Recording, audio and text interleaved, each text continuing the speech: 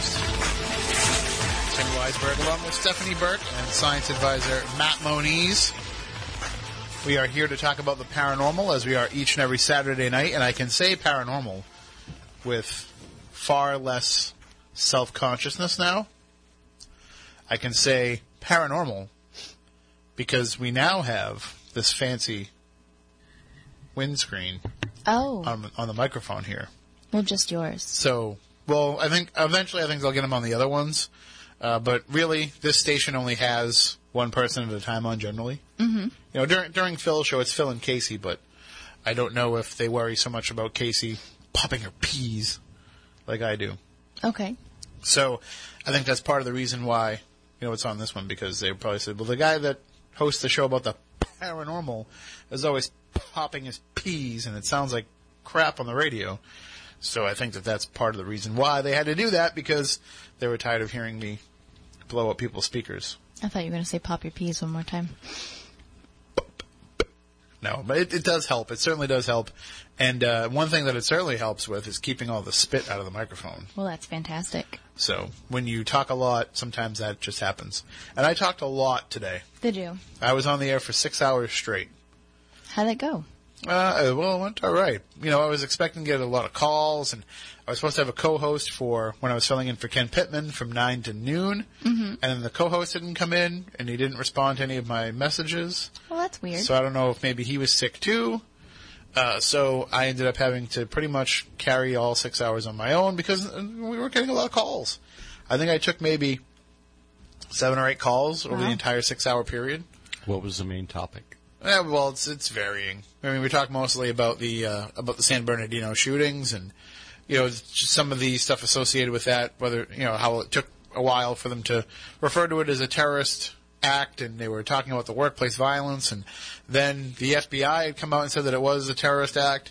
The White House was a little upset with them for saying that, but then ISIS claimed on their radio show that they considered the couple to be supporters, so all that stuff going back and forth.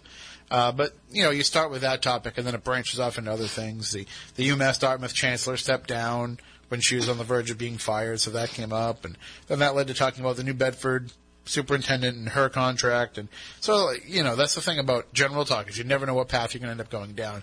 I did try to spend a little bit of time talking about Scott Weiland, and I expected there to be a lot of backlash from people, for glorifying a heroin addict. But wasn't it heart failure that caused this? Well, they found cocaine next to the body, apparently. That came out earlier today.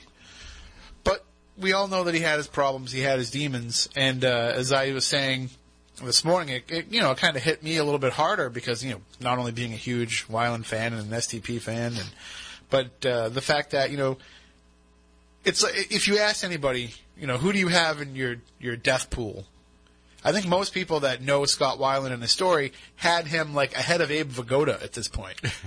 Like for 20 years we've been expecting Scott Weiland to die. Not to be morbid, but when I saw Stone Temple Pilots in concert in 1997, I bought an autographed CD from the band that they had for sale at the merchandise table because I said, pretty soon Weiland's going to overdose and die, and this CD will be worth a lot of money.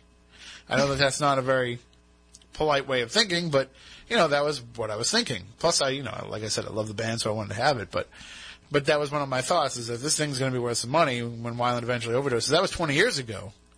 So, 18 years ago. So, he was on the verge of this for a long time because he kept cleaning up, and then, he would end up having more problems, and he'd relapse. And so I don't think anybody was really surprised. But it hits a little bit harder when you're like, wow.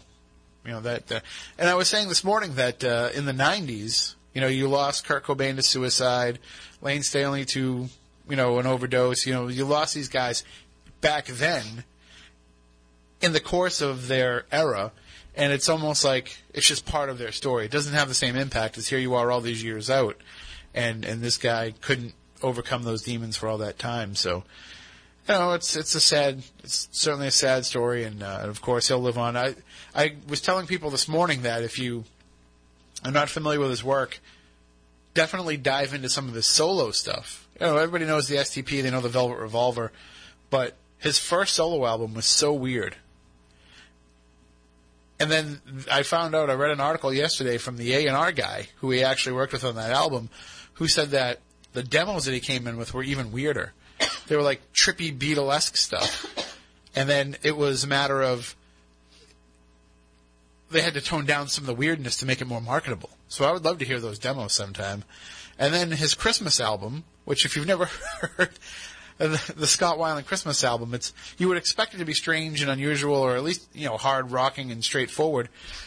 But no, it's just very, 1950s Bing Crosby-ish. So it's like traditional type of... And you wouldn't expect that from him. And it's almost like that's what made it weird, is that he's not only is he singing these songs in a very straightforward fashion, but he was making music videos that looked like these 1950s Bing Crosby TV specials. And he was clean cut, wearing a sweater, and, sitting by the fire with a cigar, and that kind of stuff. So that made it even weirder. But, it's just a great catalog of work. And despite his problems, he was a great artist. So that's my little soapbox moment for that. But it hit me actually kind of hard, which, usually when a celebrity dies, I'm like, well, whatever. I didn't know them. I mean, we all feel a special connection to certain musicians or, people that we like in movies or television, and we get upset if something happens to them. But generally my feeling is, I didn't know him. It's not like it doesn't have the same effect as if somebody in your family goes. But I don't know why. Maybe it's because, you expected that if he made it this far with all those troubles, maybe he was going to live forever. Well, it's a common theme in rock and roll. We all know that it happens regularly. It's not going to change. Well, hopefully it can, though, for anybody that is suffering from addiction. Hopefully they can find a way to clean up and overcome it. Use this as a lesson of what can happen to you. But we are going to be talking tonight with our guest, Dr. Melba Ketchum, who will be talking with us about her work in mapping the genome of Bigfoot. DNA research, DNA evidence of a physical creature. And we've debated in the past what we actually think a Sasquatch is. Is it a real, live, physical specimen? Is it a transdimensional being? Is it something from outer space? We've talked about this.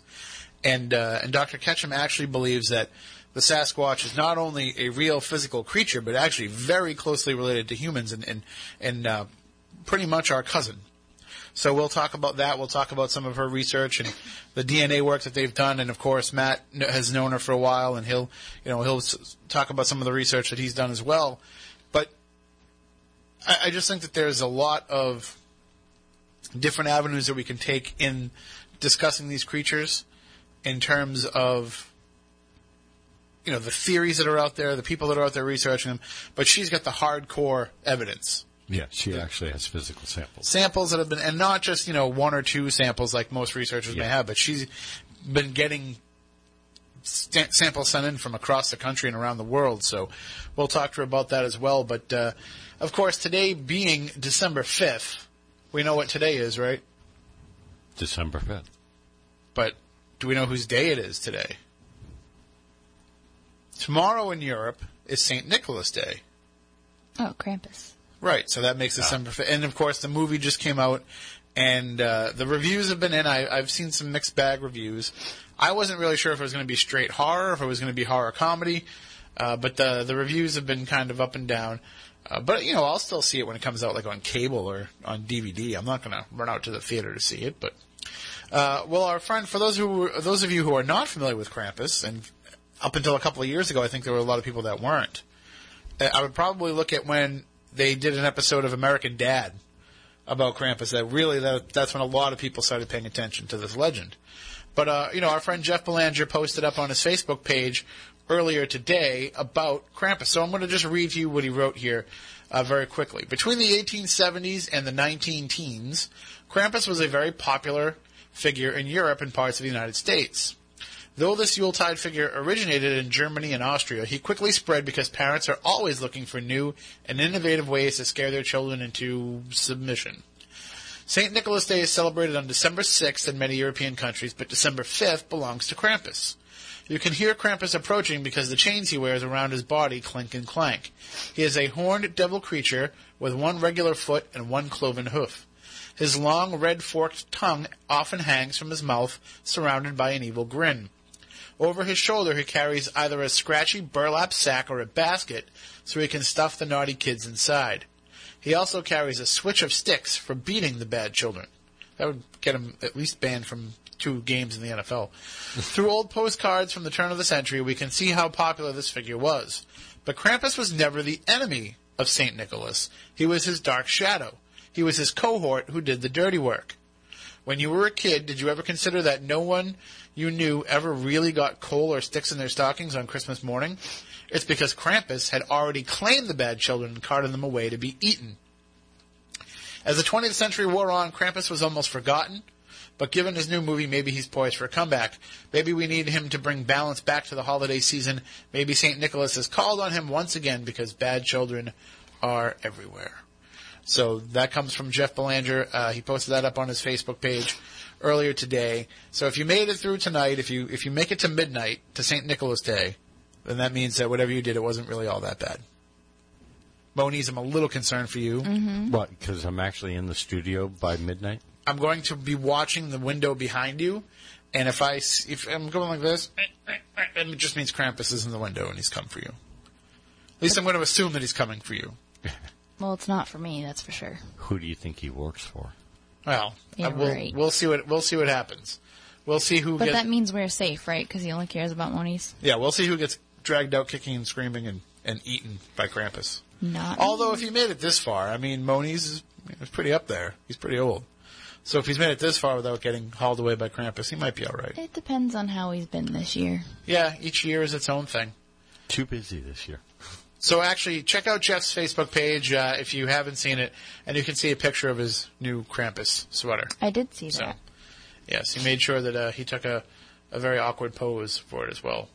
Well, that's Jeff. And you can see the Krampus tree from the Fall River Historical Society with the photographs by our buddy Frank Grace, who, if you haven't gone to his page or the Trig Photography Facebook page, I highly recommend it so you can check out for yourself some of the fantastic photography he's done of both the Fall River Historical Society's Christmas display and also the Murdoch Whitney House in Winchendon's Christmas display. So you want to talk, we always talk about how his paranormal photos of haunted places really are like a ghost story captured in a frame. His Christmas pictures are probably even more impressive. So, and he uses the same technique. He's awesome. But I don't know. I'm still just not in the Christmas spirit myself. So I don't know. Maybe Krampus is coming for me because I never get in the Christmas spirit till like 3 days before. But why wait? Because Christmas is just a stress for me and a headache. Well, it shouldn't be. I think the biggest problem is that there's so much going on in my life all the time that I never really let that Christmas spirit sink in. It's usually once I watch Rudolph and go to Edaville. Those are the two things, the two hallmarks that make it There you Christmas go. for me. So what you're saying is you have to go to Edaville, like, end of November. No, that'd be way too soon. Okay. I would not fully enjoy it. I'm one of those people that's like, I don't want to hear a Christmas song till like 2 weeks before, I don't know about you. which, working in radio, it's dangerous because most of these stations are. That's why I like working here at WBSM, because Fun 107 doesn't go all Christmas music. Right. So I can walk by the studio and not be like, "Urgh." Light Rock 105. We can't mention other radio stations on the air. They don't know what we're talking about. It could But- be anywhere. I see this every year, though, the backlash from seeing all of my friends that post on social media about radio. They'll, post to certain radio DJs or certain stations, like, thank you for not going all Christmas. Thank you for only mixing in Christmas once in a while. It's like, but somebody's listening to it, or else they wouldn't keep doing it. Wasn't there one station that played Grandma Got Run Over by a Reindeer over and over? There's always those stunt stations, but what would bother me is, what if you're one of these people that works at one of these stations, and then they tell you, oh, listen, for the next, 65 days, you don't have to come to work. We're just going to be playing pre-programmed Christmas music nonstop, 24 hours a day. There's your Christmas bonus. Hopefully they still get paid anyway, but I don't know. Well, we are not going to play any Christmas music here, that's for sure. At least not tonight. Maybe when we get closer to the holiday, we'll play some of the weirder stuff. Maybe we'll just play the Scott Weiland Christmas album in its entirety. You never know the way it will go. But now, for those who don't remember, though, we all know the Monster Mash, Bobby Boris Pickett. Yeah. Have you ever heard Monsters Holiday, the Christmas version of the Monster Mash? Mm-mm. No. All right, we'll play. I'll definitely put that on the list of something to play as we get closer to the holiday itself. But that's it's pretty much the same song, only it's more to a Christmas beat than the Monster Mash. So, we'll play that coming up in the next few weeks. And if you've never heard it, it's certainly worth a listen. But Bobby Pickett, of course, a Massachusetts guy. Yep. So, and one of my favorite voices of all time. All right, well, we are going to take a break in just a moment, and we will be joined on the other side by Dr. Melba Ketchum. You can go to her website if you would like to do so during the break and check out more about her. We've, of course, linked to it on our social media, and you can find it for yourself by going online. This is the part where I'm just stretching because I'm loading it up. Man, the internet is slow tonight. SasquatchGenomeProject.org is the website to go to. And if you would like to check out some of the information that we'll be talking about during the course of the discussion, it's all up there. I mean, all the research is up there. Stuff that I can't even comprehend, that I can't even wrap my head around, but you can actually find it all up there yourself. The supplemental raw data, all the stuff for the DNA study itself, and you know, obviously, Moniz, you know what you're looking at when you're looking at something like this. I don't. So we will depend on Dr. Ketchum to kind of translate it all for us. But we will find out the entire full scope of what the Sasquatch Genome Project. See what happens when you talk for 6 hours straight this morning? Yeah. You fall over all your words later on. But we will, I think, where'd she go? I don't know. Weird. Maybe Krampus got her. She was like, I only got to go another hour and a half and I'm safe, but I don't know. He came early. So we will definitely take a break, and we'll be joined by her on the other side. And if anybody wants to call in during the course of the discussion with any questions, 508-996-0500, 877-996-1420 are the numbers to call in. And you can also tweet us as well if you have a question. Tweet at SpookySC, and we will ask the question on the air. And you can email us, spookycrew@spookysouthcoast.com. But, of course, the best way is to call in. Again, the numbers are 508-996-0500, 877-996-1420 if you have any questions for Dr. Ketchum during the show. And we will be back in just a moment with more here on Spooky South Coast on New Bedford's News Talk Station, 1420 WBSM.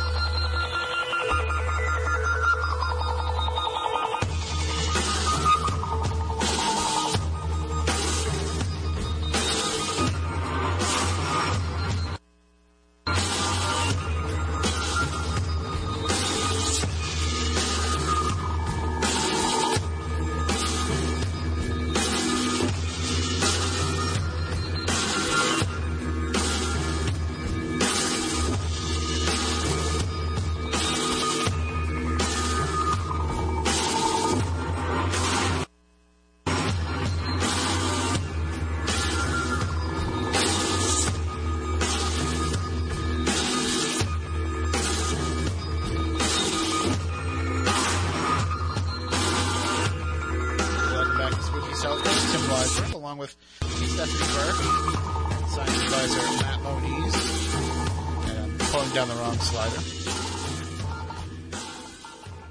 And we are here to talk about the paranormal, as we do each and every Saturday night, both here on WBSM, as well as broadcasting live on Spooky TV at SpookySouthCoast.com.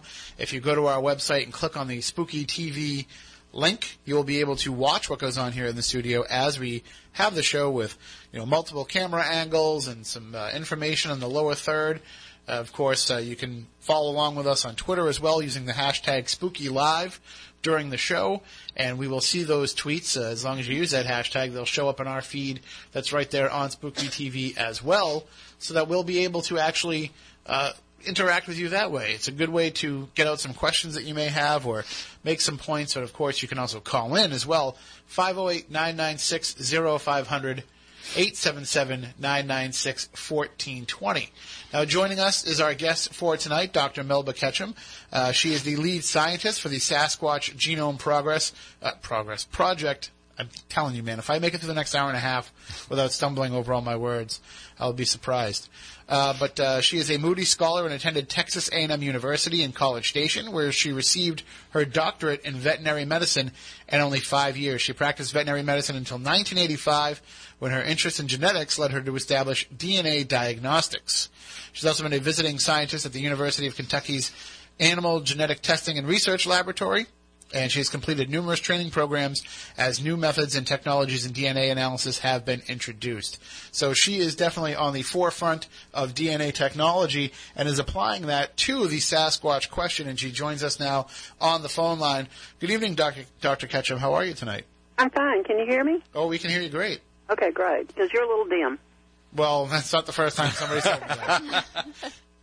But I'll try my best to fight through it and and see if we can't figure this out. Can you hear me a little bit better now? Yeah, I can hear you fine. Okay. We were discussing earlier on at the beginning of the show the fact that there are numerous different theories out there about what a Sasquatch could be, and some of those theories that people have are dependent on them being, non-corporeal, non-physical beings. But you have been doing the research that proves that there is a DNA connection and hard physical evidence that Sasquatch creatures are out there. That's true. They definitely have DNA. They definitely exist on this planet, and we've proven that they exist. So, in all of your background in veterinary science and DNA science, how did you decide to take all of that knowledge that you've gained over the years, all that education, and put it toward the Sasquatch question? Well, it kind of chose me. I didn't choose it. I didn't believe they exist. I was probably one of the biggest skeptics in the world. But we did animal forensics, among other things, in our laboratory, and in doing so, we would do species identification. And every year we'd get a few samples in that, people would say they were from Sasquatch, and, they'd pay to have them run. We'd run them. They weren't ever anything interesting until about 8 years ago now. And we got some samples in, one from a TV show, Destination Truth, allegedly from a Yeti in Bhutan. And then we got some samples from the North American Bigfoot Search, which came from eyewitness sightings, some hair samples. And this was obviously non-human hair. It was more like horse mane hair that was slightly wavy. And when we did the species identification on it, and now, mind you, we washed these samples very well to make sure there's no contamination. We also use universal primers that are they're in the public domain. They're out there in papers. So everybody uses these primers to do species identification. If you have contamination, both species will superimpose on each other, and you'll know that you have a contaminated sample. Well, our samples were nice and clean, and we had beautiful DNA, but it was human DNA only. And human DNA doesn't come from non-human hair. So that got us to thinking something was up, and we had some people come forward with some funding then, and it just went from there. And I was reading on your website, we're not talking about a little bit of funding. This was a significant amount of private donation that has come through for a serious genetic study of these samples. And it seems like there is enough interest in there and enough people who've had experiences that want to have the answer to this question that they are willing to put their money where their mouth is. Yeah, they did. We had some very good funding. We spent about $500,000. Of course, things are much less expensive now, thank goodness, because technology has improved. But 8 years ago, it was very expensive to do what we did. And we had some very good funding.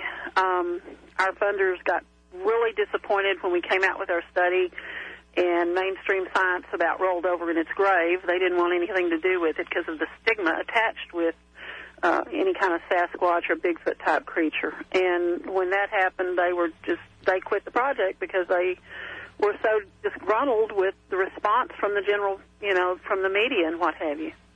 So then, you're asked to conduct some research on these samples, and you start trying to put together a team that can actually do this and can bring together various different strengths in different areas. How did you select who is going to be involved with the project? Well, we started out with forensic laboratories. I knew that one lab would never be taken seriously, so we ended up using 12 different labs.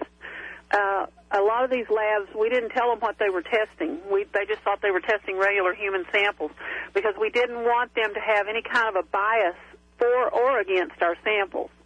So we just paid for the samples to be tested, and we tried to get the best in the field. For instance, the second author on the paper, their forensic lab, he did the extractions. He has a robotic system that's phenomenal and cutting edge, and he's published in DNA extraction. He wrote the book for it, and so he stepped up. And we used University of Texas to do the whole genomes, the next generation sequencing for the whole genome. We used University of Southern California to do whole genomes on mutation genomes, or SNP. It's an array system, a SNP system, where you just do point mutations. And we did 2.5 million of those. It's 2.5 million human mutations they were tested against. We used Texas A&M, analyzed the electron microscopy on it. We used 2 laboratories for the histopathology, which, Texas A&M Veterinary Diagnostic Lab, as well as a very good human lab in Dallas to confirm the findings. And so we tried to cover all of our bases. We used cutting-edge technology. We used the best that money could buy to do this. So then for those who, a lot of folks out there, they think they have a rudimentary understanding of DNA because we hear so much about it on television in terms of not only the nature shows that now explain the connections from one species to another, but, we hear a lot about it on the criminal, the television police procedures and the crime dramas and all that. But for those who are, kind of unfamiliar with the process, so somebody has an encounter with a creature and they find some leftover what they feel is evidence that this creature was out there and interacting with them, they send it to you. What is the process from there to be able to test this and determine where it might have come from? Well, if you're just wanting a standard species ID, you just, you clean up your sample. In other words, you wash it if it's washable. In other words, if it's saliva or something, you obviously can't wash it. You just got to deal with the contamination. But like hair samples, we thoroughly washed those and agitated them to make sure that any DNA was shaken off. And if this was repeated, it wasn't just a single wash. And then it's basically cooked to where it releases the DNA out of the cells. And you add chemicals to it. You do what's called a polymerase chain reaction, or PCR, which amplifies the particular part of the DNA you want to look at. In this case, we were looking at species, which is through mitochondrial DNA, or maternally inherited from your mother.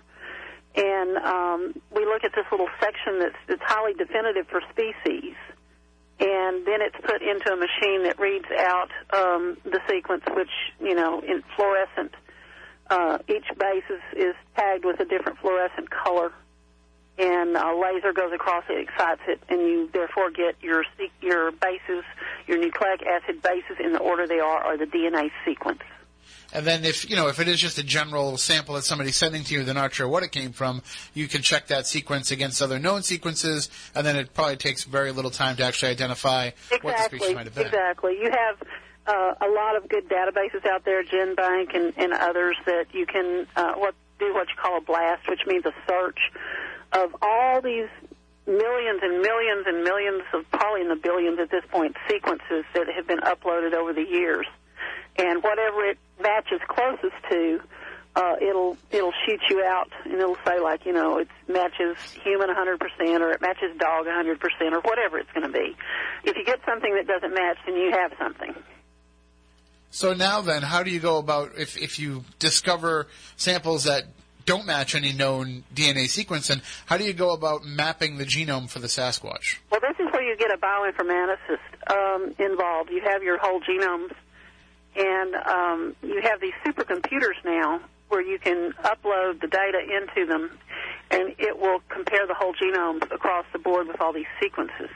And it'll give you out percentages of what's known, and then you'll have a block, say, that's unknown. And that unknown block then has to be worked on to try to assemble it where it, in other words, you hook the different pieces of the sequence together like a train and its cars, basically, till you get some idea about the organism. So now you're putting all this information together, and you're thinking that you are, mapping the genome for something that is unknown in terms of the overall, DNA structure of it. This is what could possibly be the Sasquatch creature. What has been the reaction then from the scientific community to what you found? Oh, they, basically, well, I'll tell you the story of Nature because Nature's a very famous scientific journal. Mm-hmm. And what we did was phenomenal enough to go into Nature. And so we submitted to Nature. And these reviews are posted on our website, www.sasquatchgenomeproject.org. They not only breached their contract by leaking the peer reviews, but the first time through, we got 2 rounds of it, which is very difficult to do at Nature because 1 in 10 papers gets published there. And we actually had 2 shots at it, but the reviewers were very biased. There were 4 reviewers in the beginning. The first one basically passed it with revision. The second one, he didn't read it because he asked for things that were already in the paper. The third one made fun of it and was sarcastic. And the fourth one said, I want ABCD. So we went in there and we did every single thing they asked us to do. And then we were allowed to resubmit. So when we get back in, they use the same reviewers. Well, the first one suddenly says, gee, I'm really not qualified to review this. So whatever anybody else says, that was his next review, because we had done everything he asked. The second one still didn't read the paper because he said we had no materials and methods in the paper. Well, we had been basically told to put them in a supplemental part of the paper because they were so long. And we had the section there, and it said, see supplemental. So they were in the paper, but the paper was so long that we put them as an adjunct to it, and we're told to do so by the editor. Well, he said we didn't have it, so he failed the paper, and then he accused it of contamination, which we addressed in the paper also, and basically just said, it's hogwash. The third one that was so rude, well, I guess they said something to him because then he says, well, I just don't believe it. It has to be contamination. And I just can't believe it. That was, what he said. The fourth one refused to review it again. So, you tell me if that's fair. No, it sounds like they are already coming into it with a bias and coming into it with the approach of because they don't think that this creature exists, that they can't even entertain the notion that your research could prove otherwise. Exactly. It's a stigma attached to Bigfoot because there's been hoaxes, there's been people made fun of it, and therefore there's a scientific bias against it. The other thing is they can't stand the thought of a extant human hybrid, something that's human that still lives on this planet that has other things in it besides human. They can't think past the fact that we're all hybrids. I mean, all the Caucasians have Neanderthal in them. The Native Americans have Neanderthal and Denisovan in them. And these are, extinct hominids that have crossed with humans back, thousands of years ago. I mean, we're all hybrids, but they can't stand to think that there's another hybrid out there alive besides us.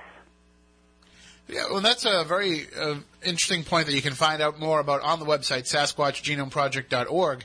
But, you talk about the actual scientific name for the Sasquatch creature and how this relates to human beings.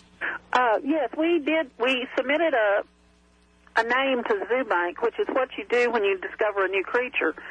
And it's Homo sapiens cognatus.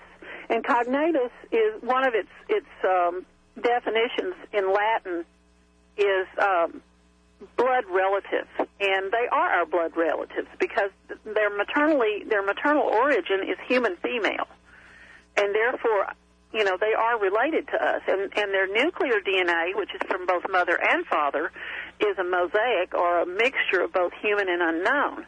So we have, a hominid, in other words, an upright walking human-type creature, but it's not totally human. It's a hybrid. And so it's a blood relative, and that's why we chose that name. So just to be clear, when you say that it's a hybrid creature, are you speculating, are you theorizing that at some point it was an evolutionary offshoot and it was kind of caught in the middle? Or are we talking about a direct cross-pollination of humans with another species? And, this is how this happens, with Neanderthal and with the Denisovans and with humans.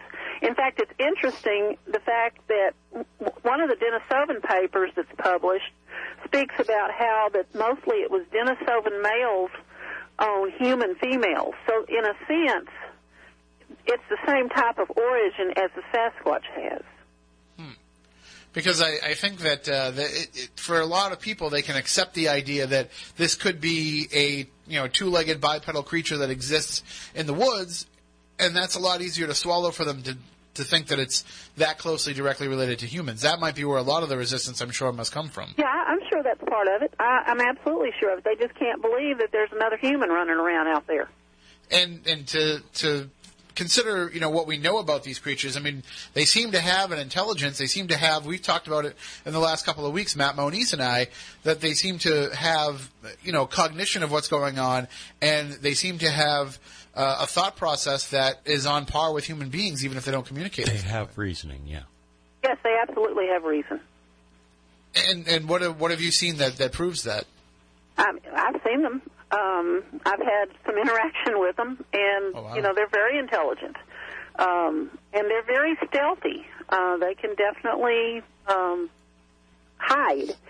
They know their environment better than we do, and I often will kind of compare it to like if you have a special forces soldier in a ghillie suit, in other words, camouflage, and he's in the woods, and you don't know he's there.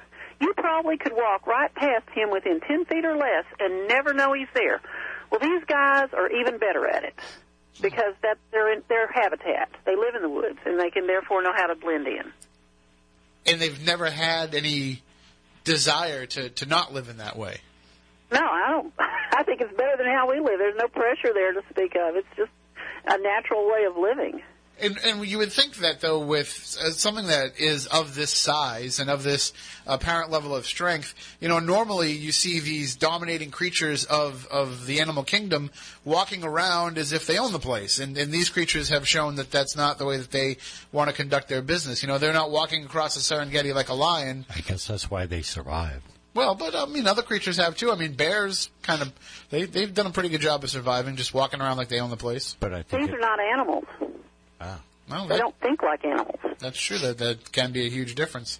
Well, I definitely want to get into in the next hour. We can talk more about some of your personal experiences with these beings, and I want to get more into the idea too of what people should look for, because we talked about when Moniz went out a couple of weeks ago with some members of the BFRO, and we talked about with him some of the procedures that if you are going out and looking for evidence that one of these creatures has been around, some of the things that you can look for. So I want to get into some of that with you as well a little bit later on. But again, the website, if you want to check it out during the upcoming news break, is SasquatchGenomeProject.org, and you can really get into it. It seems like every single bit of data that you have collected and every report that you have filed is all right there for people to be able to check out for themselves. Yes, we put it all out there. It's available to the public. We want the public to know. And now, have you had a lot of, you've talked about some of the backlash that you've had from some of the scientific publications that are out there, but have you had a lot of people that have been jumping on board and trying to help you and assist you in getting the word out? Oh, absolutely, but they've kept it quiet because they don't want to lose their jobs. There's such a backlash that, they don't want to come out in the open about it. I've had one PhD that has a lot of Dr. David Swinson. He assembled the first Staph aureus genome, and he's got genomics experience. Now, he's publicly come out, but he's retired now, and so he has nothing to lose. But we've had a lot of others that, very kind of top-of-the-heap scientists that are supporting us, but they're doing it silently, and there's nothing we can do about that, and I understand it, because even it was so severe, the backlash, when we came out with our study, that I'm taking all the brunt of it because I didn't want my co-authors to suffer for it. They have families to feed, and so I just said refer them back to me whenever the people started calling and harassing. It's hard to believe that in this day and age, though, that believing in something that's not known to exist, could cause somebody to lose their livelihood. But people really do have that much of a bias against these creatures that they would actually, lose a very good scientist from their staff if they feel like this belief kind of discredits them in any way. Yes, well, it's like me. I can't testify in court anymore. Forensics was one of a large part of my business. We did a tremendous amount of forensic work, but now they get me on the stand. They go and all the lies on the internet because there's been a lot of hate and jealousy over this, and they come up with you believe in Bigfoot, and try to discredit me that way. And I can't put a case in jeopardy, because they're going to make me look bad just because of stuff they read on the Internet. And it doesn't have to be true, but they can bring it up because it's on the Internet. Yeah, I mean, it's amazing how much that stigma can carry on you. I mean, I'm a sports writer by trade and a journalist, and there's been times where I've actually gone to interview people, and, because I'm known as a ghost guy, that has made some people kind of give me, the stink eye and not want to talk to me and not want to give me information because they feel like because I will believe in something that they don't believe in, that it somehow reflects on how I will tell their story or represent their views. And that's wholly unfair because basically what you're saying to people like us is we don't think that you can do your job outside of that realm of belief because of this certain belief that you have. That's true. Yeah, it's terrible. But and I know, with some of the testifying in court, too, just how easily they would try and rip you apart for that. Oh, yeah. Anything to discredit you, and I'm sure, they probably just mentioned Bigfoot, and they're like, well, game, set, match. There you go, Bigfoot. Yep, exactly. That's just about it. Well, we can talk more about that coming up in the next hour, as well as more about your research. We can also take people's calls at 508-996-0500, 877-996-1420. We're just going to take a break for the network news, and when we come back on the other side, more Spooky South Coast, talking with our guest, Dr. Melba Ketchum. During the break, SasquatchGenomeProject.org is the website. All kinds of information there for you to check out. We're going to break a lot of it down coming up in the next hour, and we'll also find out some of Dr. Ketchum's personal encounters with these creatures. Maybe you've had one as well, and you want to call up and share. Being here in the northeast part of the United States, we've had a lot of reports over the years. Moniz, you've been tracking them recently. Yes. Just a couple of towns from here. So we can get into some of that as well. Hopefully some of the people who have experienced those will call in and share because at the very least, the discussion about it will make other people realize when they encounter them, hey, wait a minute. This isn't my imagination. This is a real being. This is a real creature. So we'll talk about all that and more coming up. Again, if you want to call in, 508-996-0500, 877-996-1420. Those are the numbers. And also, the website is SpookySouthCoast.com if you want to see what's going on here in the studio. If you want to follow Dr. Ketchum on Twitter, Dr. Melba Ketchum, at Dr. Melba Ketchum, and you can find that linked up right to our account at SpookySC. So many ways to interact with the show tonight. And for those of you who have been getting on my case because we're a little bit behind in the podcast, I caught up on 2 weeks, and then I didn't upload last week's. Sorry. I got sick. Had a lot going on this week. But we will certainly get that uploaded as well as this show very quickly. So we'll be back in just a bit with more Spooky South Coast on WBSM.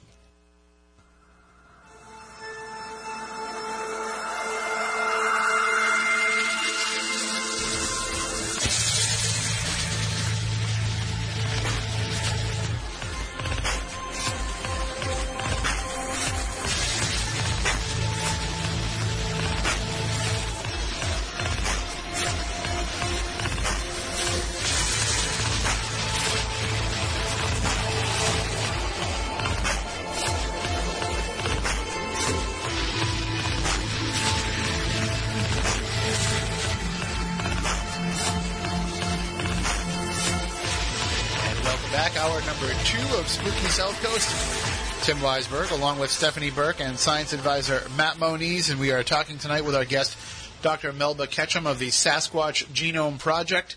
You can check out their website, SasquatchGenomeProject.org, to find out more about these creatures, which Dr. Ketchum has been doing the DNA research on and has begun proving to the world that these are indeed actual physical creatures. And we were talking a little bit, Dr. Ketchum, in the first hour about kind of the history of how these beings came about and how they came to exist. And if we had to take a guess, how long could we say that they have been around for? Well, the way we're gauging this is since they're a human hybrid, since the mother is 100% modern human, when we sequence the mitochondrial or the maternal or the mother's DNA from the samples, you can get what's called haplogroups and then the individual haplotypes, which is basically the mutations that you see in the mitochondrial DNA. And these mutations change at various intervals through thousands of years. And so you can put an approximate age on when the mother could have come into existence, the human mother. And so we know, since they're hybrids and since the maternal DNA is human, that the actual Bigfoots can't be older than the age of the mother's haplogroup. So we have a range between 13 and 26,000 years on those haplogroups. So in other words, one of the haplogroups didn't come into existence until 13,000 years ago. So since it was a hybrid with that woman to make the Bigfoot, then that way you can pretty well age that individual, that particular Sasquatch or Bigfoot can't have originated any earlier than, say, 13,000 years ago. So they've been around for quite a while, and that means that all of these encounters that Native American and older generations of humans have had with these type of creatures, they were probably dealing directly with a Sasquatch. Of course, and you can go back historically. In the paper, we actually put in a figure with several examples that you can see them on cave drawings here in the U.S.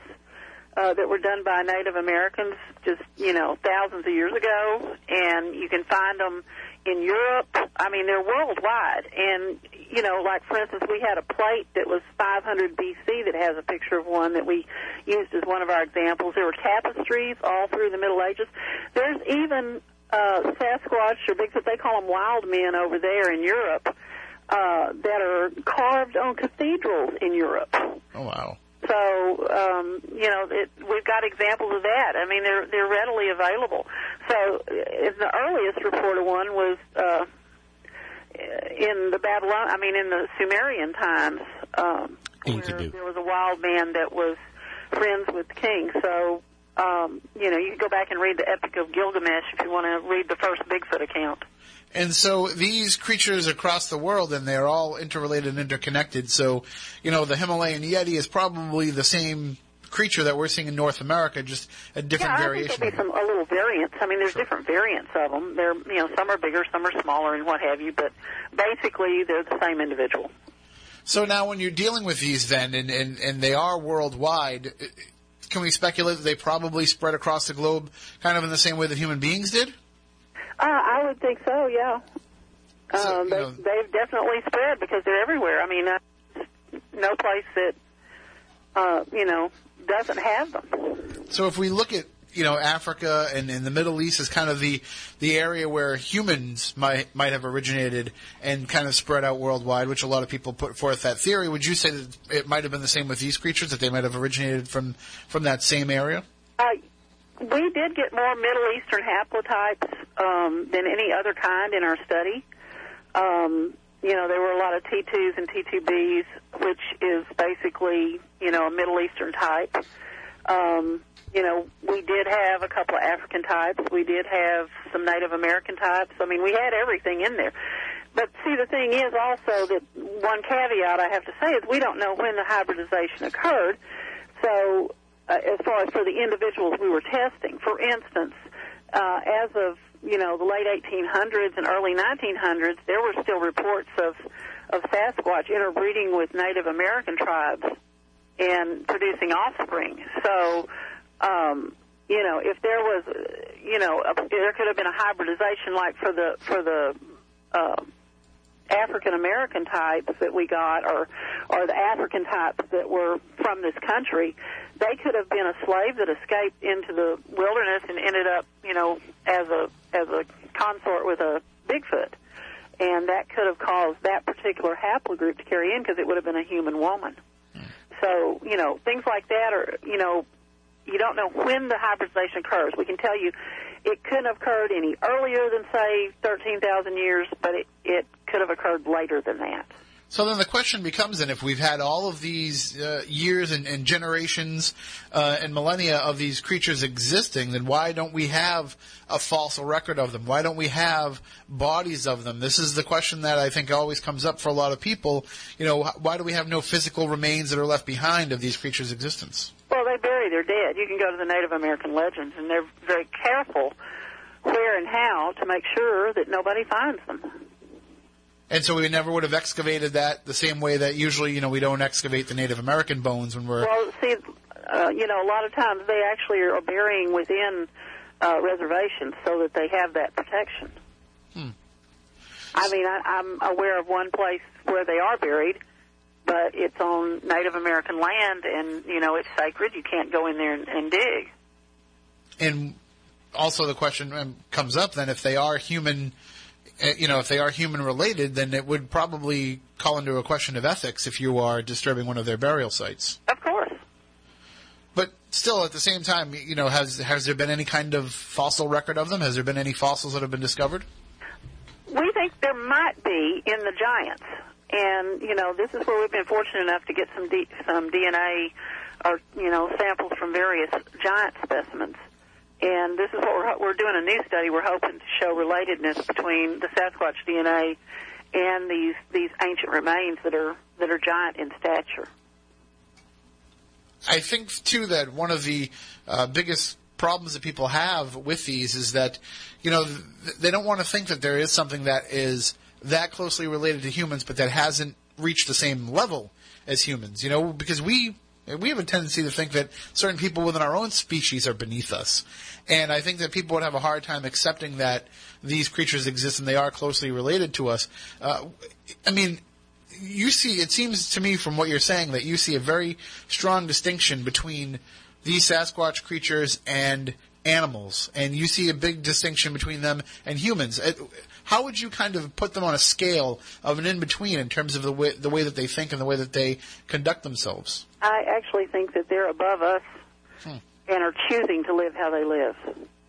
I really think they're smarter than we are, more intelligent, more tuned into the universe, more tuned in than anything that's, on this planet, flesh and blood-wise. But, they live almost an idyllic lifestyle in that, they don't have all the social pressures we do. They don't have all the technology. I mean, how many people nowadays are truly happy because they're always running, doing something at a mad rate? And here, they're out in the woods. They're enjoying nature. They're living a very natural lifestyle. Like I say, it's a choice. I know that, they have the ability to use tools. There's people in... let me put it this way. There's people called habituators. These are people that interact with them on a daily basis. They've come out to them for whatever reason, and they have, interaction with them. And when I did this project, I had just hundreds of these kind of people contact me. And I've done my own little private study that I really don't go into very much, where when I would hear somebody say something, I would verify it from another one that called that wouldn't know the first one, wouldn't be in the same geographic location. So, from having dealt with these people and some experience on my own, I am quite certain that they are very highly evolved. So there are people that these creatures are coming out to and interacting with on a regular basis. Yes. And do they communicate in some way, or is it more just a visual, like a saying hi type of situation, or is there an ongoing dialogue between the two? Some of them have dialogue. Some of them just are more nonverbal. It just depends on the habituator. Wait, so when you say dialogue, I mean, what are we talking about? A communication that they have to work out a system? Communication. They work out a system between themselves? Or look at Coco the gorilla. Yeah, I mean, you can make... Right, but my question is, have they explained to you how they communicate with them? Yeah, I don't really go into all of their personal things that they tell me. This is one reason you don't hear about the habituators very much. Most of them are very secretive because they want to protect the Sasquatch that they interact with, and I don't blame them. I mean, I've interacted enough that, I would protect them too. I wouldn't want anybody to hurt one because they're a type of people. And, they'll leave you little gifts and, do things like that. They're very, very kind individuals. Now, there are bad ones. They're just like people. There's bad ones that'll kill you. But most of those live in very remote areas, not the ones that live around people in farmland and what have you. Well, without having to get into any specific individuals themselves and who it might have been that have told you, but have they expressed to you at all any type of message from these creatures as to, what they want out of life and what they want out of their existence and why they chose to remain hidden? Well, basically, they're very spiritual creatures, for one thing. They have their own type of faiths, and they basically want us to behave. It's what they want, according to the habituators. They want us to not live like we're living. We're destroying the planet. We're destroying each other. They're all about peace and love. Now, I'm talking about the good ones, not the ones that are not those that are malevolent or not included in this. I mean, we see all of these, all of these efforts to go green and to save the planet and to save us from, completely wiping out all of our natural resources. I think that if one of these creatures was to step forward, it would certainly raise people's awareness and make them think, okay, maybe we do have to take better care of nature because there are these creatures that choose to live within it and choose to live sheltered lives. We see on, people put up on Facebook all the time a picture of a log cabin in the woods far away from everything else, and they say, that's my dream, to be able to just live there and disconnect. And I think that if one of these creatures actually came forward and we realized that they do exist, it might make us become a more responsible species. Well, it may or it may not. I mean, because with this doubting society we have, it would be pretty hard to take probably. But, like I say, all you have to do is go back to the Native American legends, and they talk about how oftentimes they would appear to the tribes when the tribe was doing something wrong or where they got off course or if they were in danger, they would appear to them and warn them.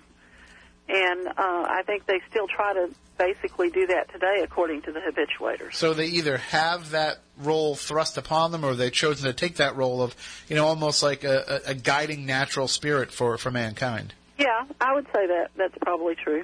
All right, well, we do have a question on the line, 508-996-0500, 877-996-1420, if you would like to call in.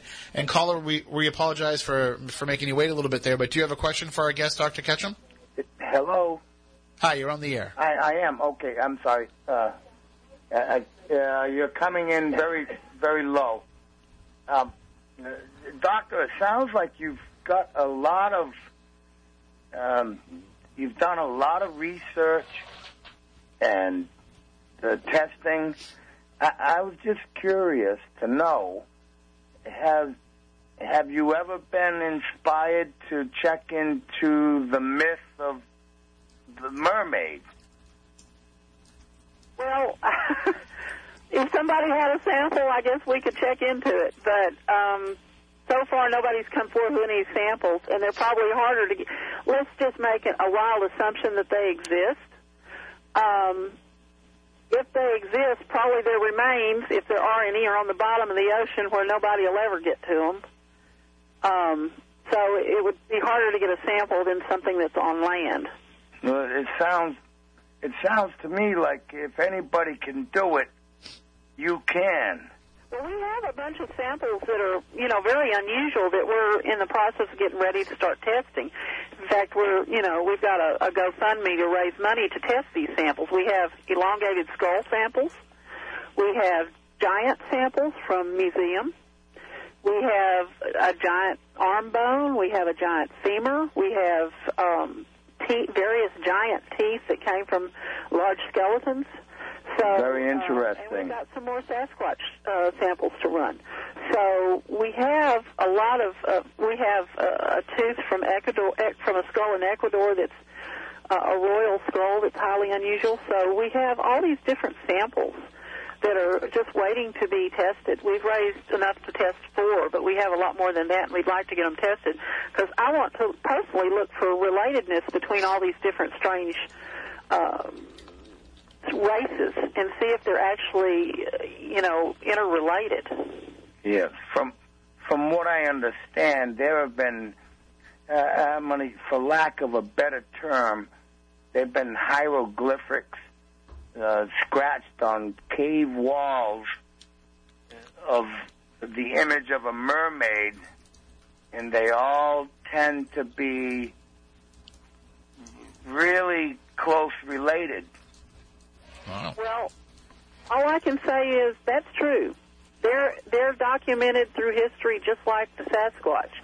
So, I mean, I would be stupid if I said that they didn't exist. I just don't know if they exist.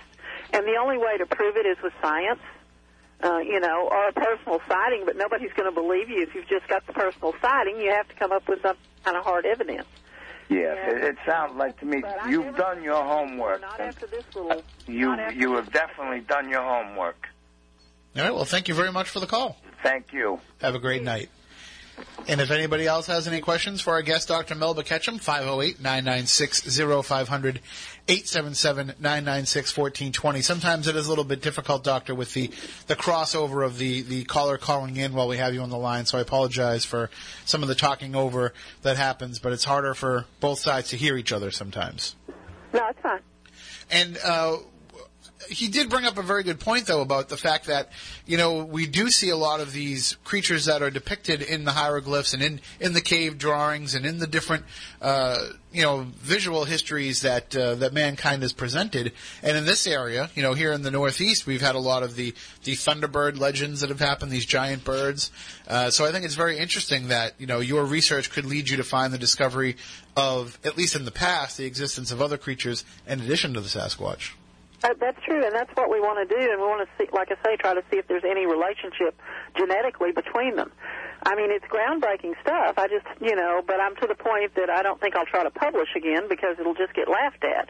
But I want to put it out in documentary form for the world to see because I think the world deserves to know. One sample I forgot to mention is one that was an eyewitness sample of a dog man. Like an Anubis-type creature where you have it's like a 1,000-pound wolf-looking thing. Those came in the form of the legends of the werewolf, and of course they're documented through history too. And I have no idea what we're going to find on that, but it came from a scientist, from a PhD, and it's from a car hitting one, and it just bounced off and kept running, and left hair on the car. So we've already done the mitochondrial DNA on it. Once again, we washed it. It was non-human hair, and voila, we got human mitochondrial DNA. So we don't know, what else we're going to get whenever we do the genome on it. But we're wanting to do that one because it's so unusual. Well, again, if anybody has any questions, 508-996-0500, 877-996-1420. And you can also tweet us questions as well. Either tweet us directly at SpookySC or use the hashtag SpookyLive, and we'll see it on Twitter and be able to ask the question. And Stephanie, there's a question on there for Dr. Ketchum. There is. Mr. Bogart had tweeted us and said that she got raked over the coals a couple of years ago. Has she since released the raw data for analysis? We released everything that was in the paper and all the data associated with the paper at the time of the paper. It can be downloaded directly at the SasquatchGenomeProject.org website. We tried to upload the whole genomes to GenBank, and they refused to take them. They refused to take any sequences. They gave us the runaround. So back to a government problem there. And at this time, the raw data is at a major university. They're doing massive studies on the genomes. And we have preliminary results, which I can't really talk about at this point. I don't know if the university will come out in public with it or not, but we're learning some fantastic, interesting things about them.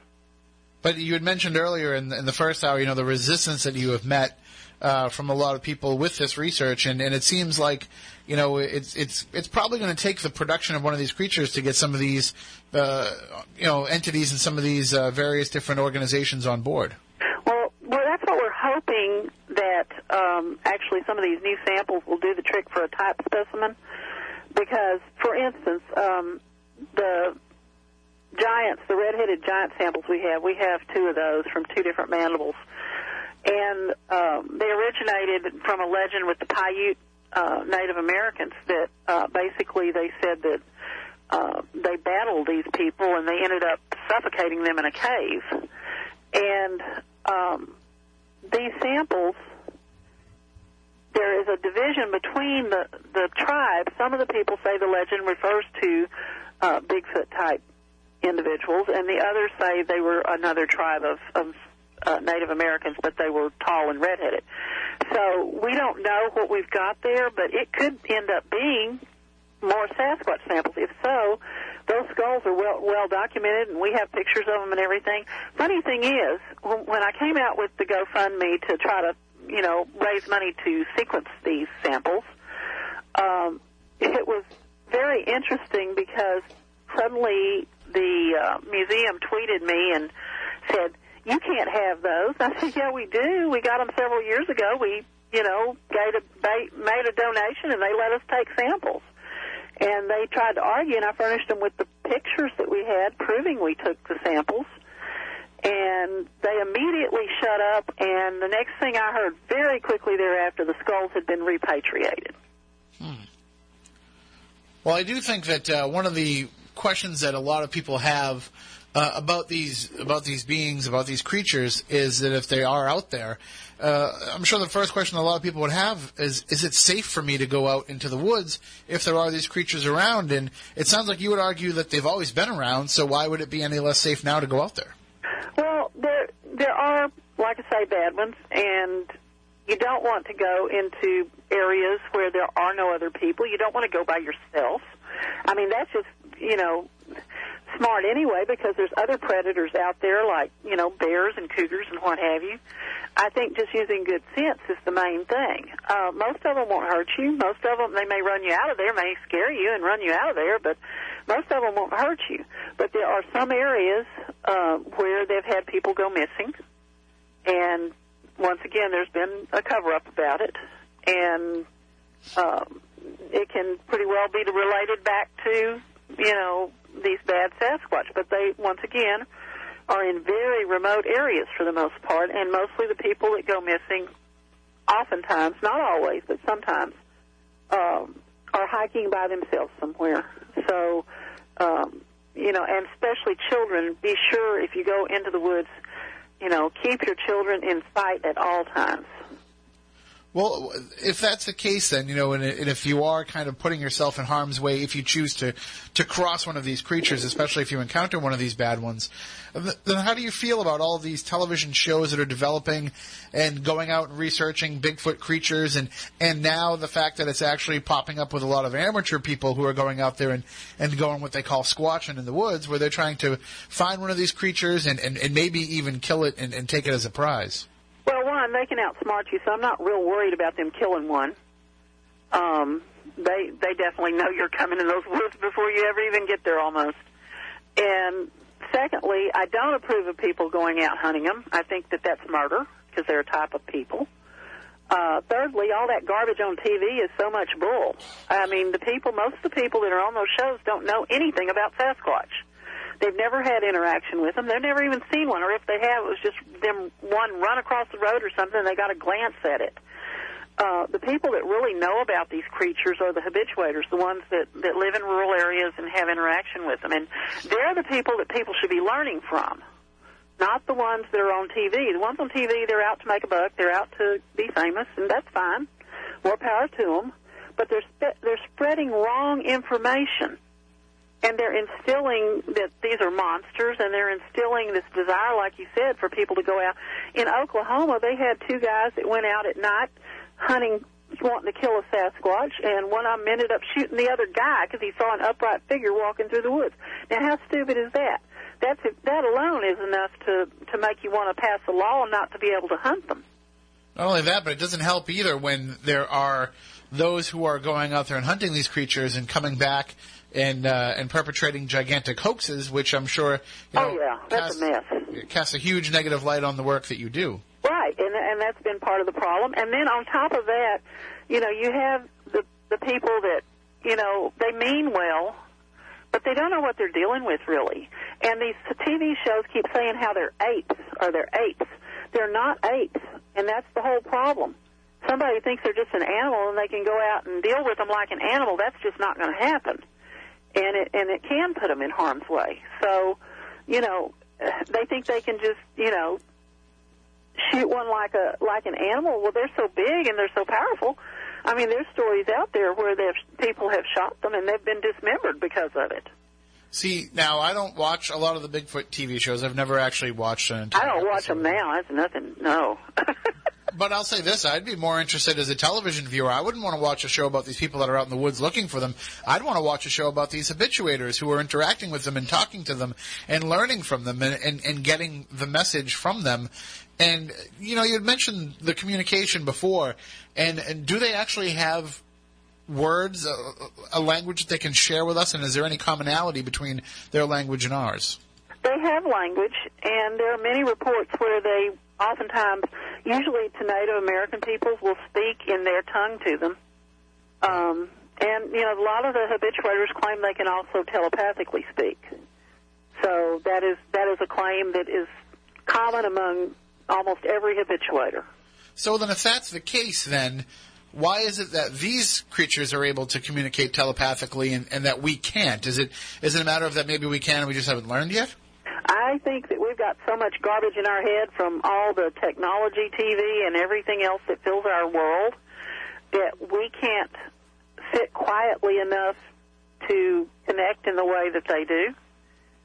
I think that, that type of probably communication, it happens with people sometimes, but it's not the common thing because, our mind is too filled with other stuff to allow us I think you have to probably be like, one of the masters like the Dalai Lama or some of the other people that spend hours in meditation to be able to clear one's mind well enough to actually function in that capacity. I don't know anybody that communicates telepathically, human beings. There's people that can. There's several studies actually out on it. But I'm looking at my co-host. Again, it's more rudimentary than what I understand that they do. My co-host Stephanie Burke has that ability, and it freaks everybody out. So I'm kind of just sorry, picking on her a little bit, but she does have that ability, and it's quite weird when she's texting me back the answers to the questions before I've even typed out the questions to her. But it happens. Well, at least you keep me around. That's true, yeah. I didn't get weirded out and be like, go away, freak. Some people do. I know. So then we call these beings, these creatures, Sasquatch or Bigfoot. Do they have a name for themselves? Have they revealed what they call themselves? Oh, there's a number of names for them. They really don't care what we call them for the most part. Well, From what, like I say, this comes from lots of speaking with lots of habituators over the last 8 years. So, but you've had your own personal encounters with them, but you wouldn't consider yourself to be a habituator? Yeah, I guess you could call me that in some ways. I've had interaction with them. I've seen them. They're massive. They came to you, or you went to them? I'm sorry? They came to you, or you went to them? They came to me. So, would you mind sharing with us, what the encounter was like? Actually, my first encounter where I actually saw them occurred when a couple of local habituators, I say local, 100 miles from here, just kept begging me to come have an experience. And, I thought they were crazy. I'm sorry, I did.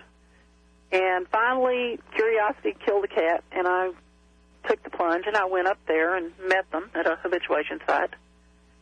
And the first thing I saw, this was broad daylight. We were walking out in the woods, and one of them turned to me and said, "See him peeking at you from behind that tree over there?"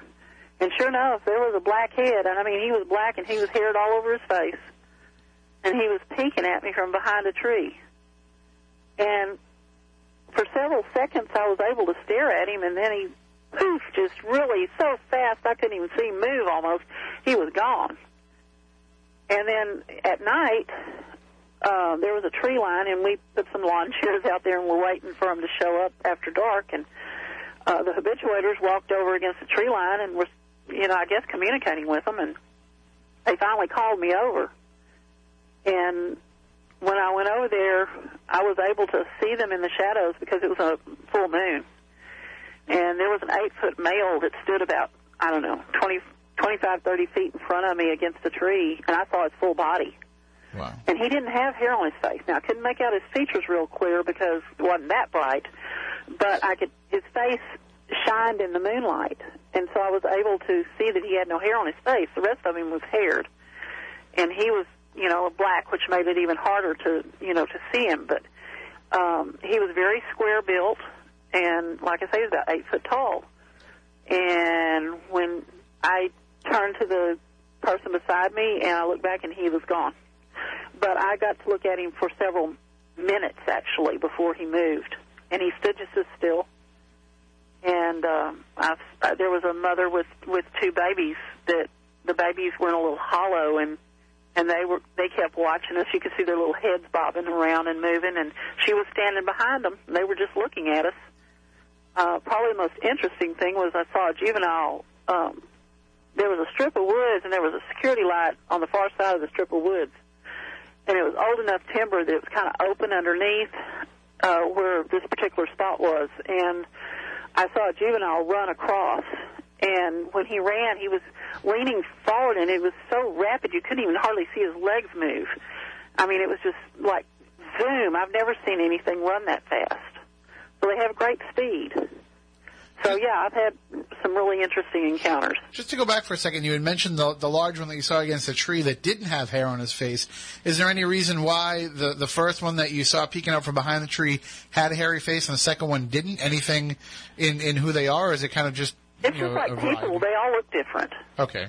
They all have human features on their face, but, you know, some look different than others, you know, as far as, I mean, I've got pictures of one where it's just got a little tuft of hair on each cheek. And otherwise, he's not particularly haired on his face, and you know, so there's definitely, you know, variation between them. Some of them have larger, flatter noses. The one that I just mentioned, he's got a little small nose, and you know, they just all, there's some features about them that are similar. They mostly have pretty heavy brow ridges, and their eyes are a little bit deeper sunk than ours, but and their upper lip is longer than ours, as far as the distance between their nose and their mouth is a little bit longer. But, you know, by and large, they're just like us as far as they're very much individuals. Well, one of the questions that I would have then in terms of, I mean, obviously with the Sasquatch Genome Project, you are mapping the DNA structure and the genome of these creatures, and they are a physical entity that can be qualified and measured and explained. But it also seems like they have from some of the description that you're giving and some of the abilities that they seem to have, almost a magical type of property to them. Would you say that, is it fair to say that these beings might exist in that realm of a combination of the physical and the magical? That's one of the theories out there. There's a lot of theories. DNA is not going to tell us that, so I can't really comment as to whether or not that's actually true. But there, you know, the only credence I give to it, besides all of the eyewitnesses that say things like that, is that that's a very good reason as to why they've not been, quote, discovered like an ape or another tribe of just regular people. I mean, I'm sorry. What about UFO connections? There's some people that have talked to me about that. I know what I've been told. I don't want to go into it. I know what's happening there, though. Okay.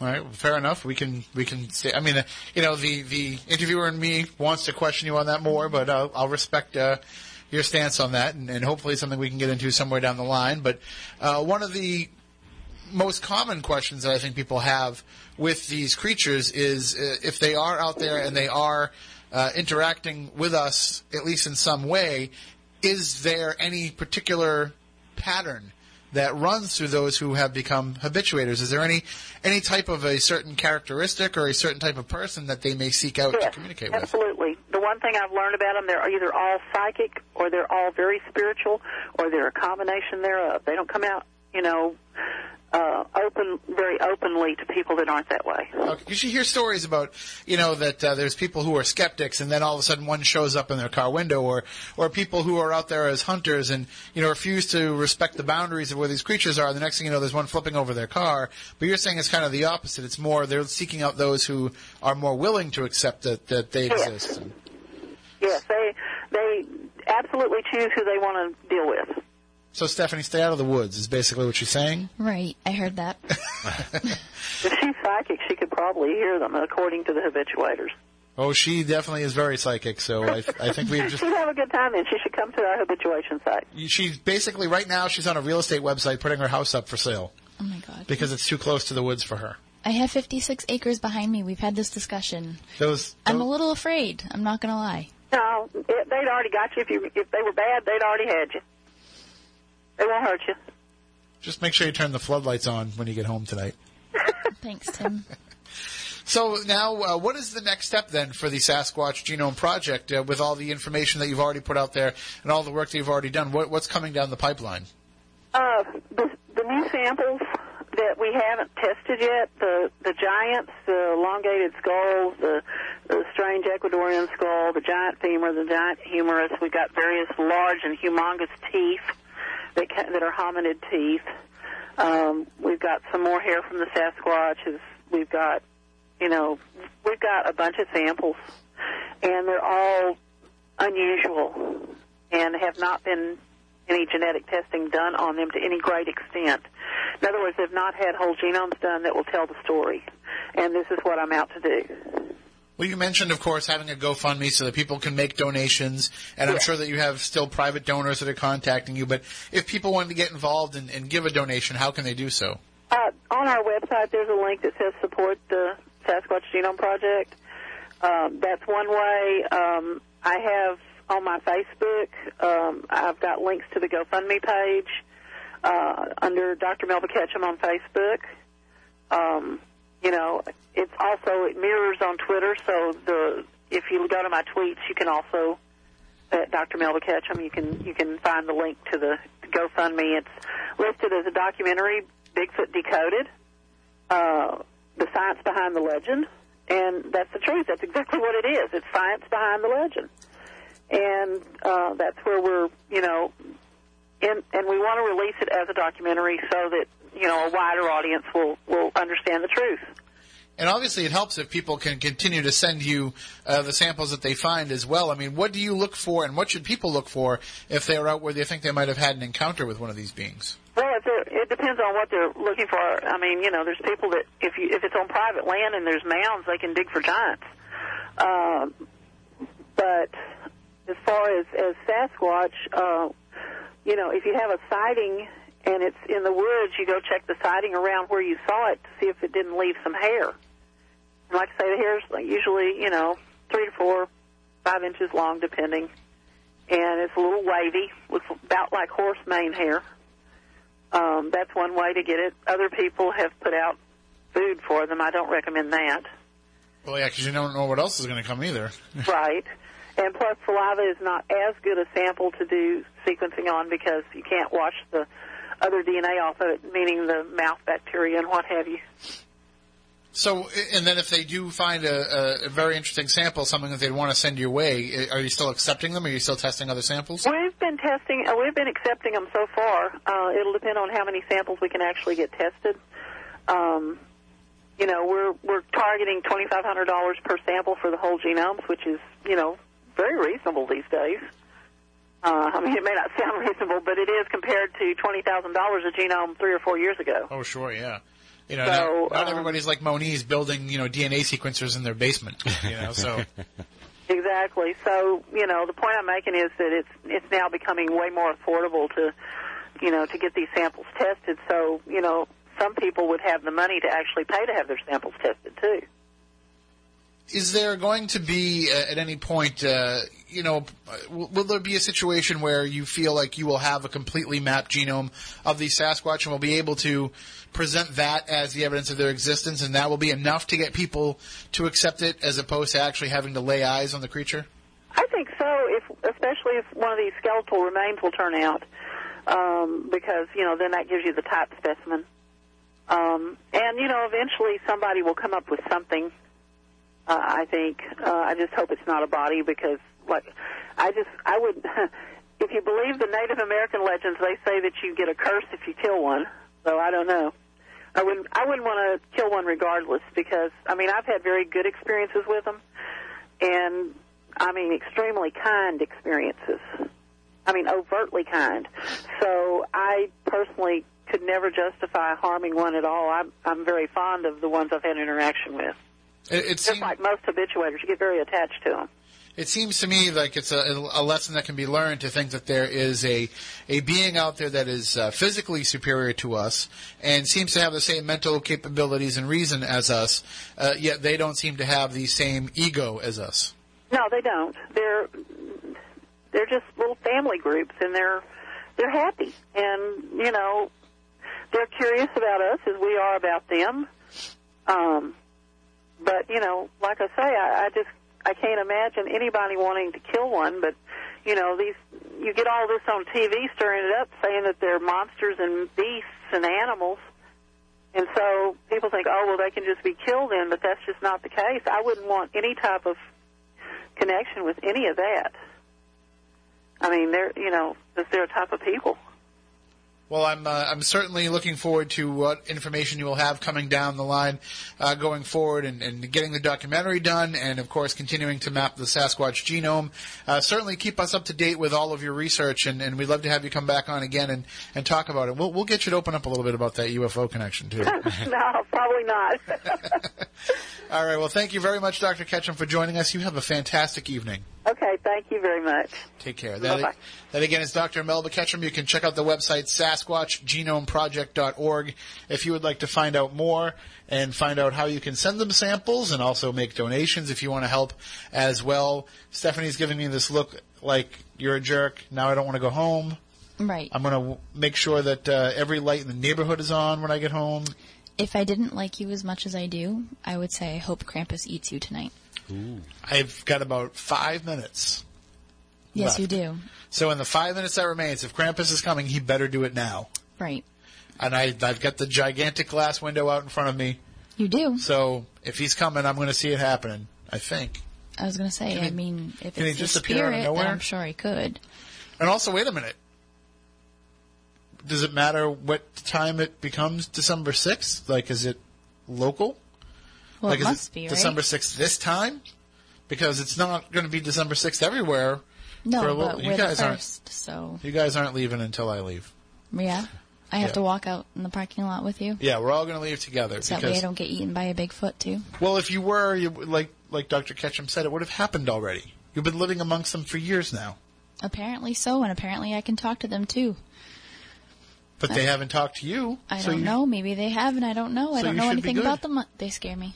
Next time Andy tries to take you out into the woods in Rhode Island, I'm saying no. It's not going to happen. That's the first thing that popped into my head as I was walking in the woods in the dark by myself on Halloween. There will be no more future trips to Hell Hollow for you. No more trips to, Ramtail. Tucker Hollow Road. Tucker Hollow Road, yes. And there'll be no visits to Ramtail. There'll be no visit. We're never even going to get her into the Freetown State Forest again. Nope. No trips to my backyard. Well, you can take comfort in the fact that you would probably get one of the good ones, I would think. I think the bad ones would know not to mess with you. I don't know.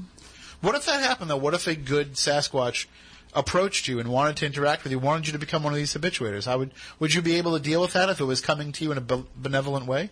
I think so. I mean, I know they say it's not an animal, but in case anybody's met me before or haven't met me, I mean, how often do I talk about cats? I'm the biggest animal because lover. that's what I'm thinking your husband is the most worried about, is that one of these creatures is going to interact with you and you're going to adopt it. What's that show from, like the...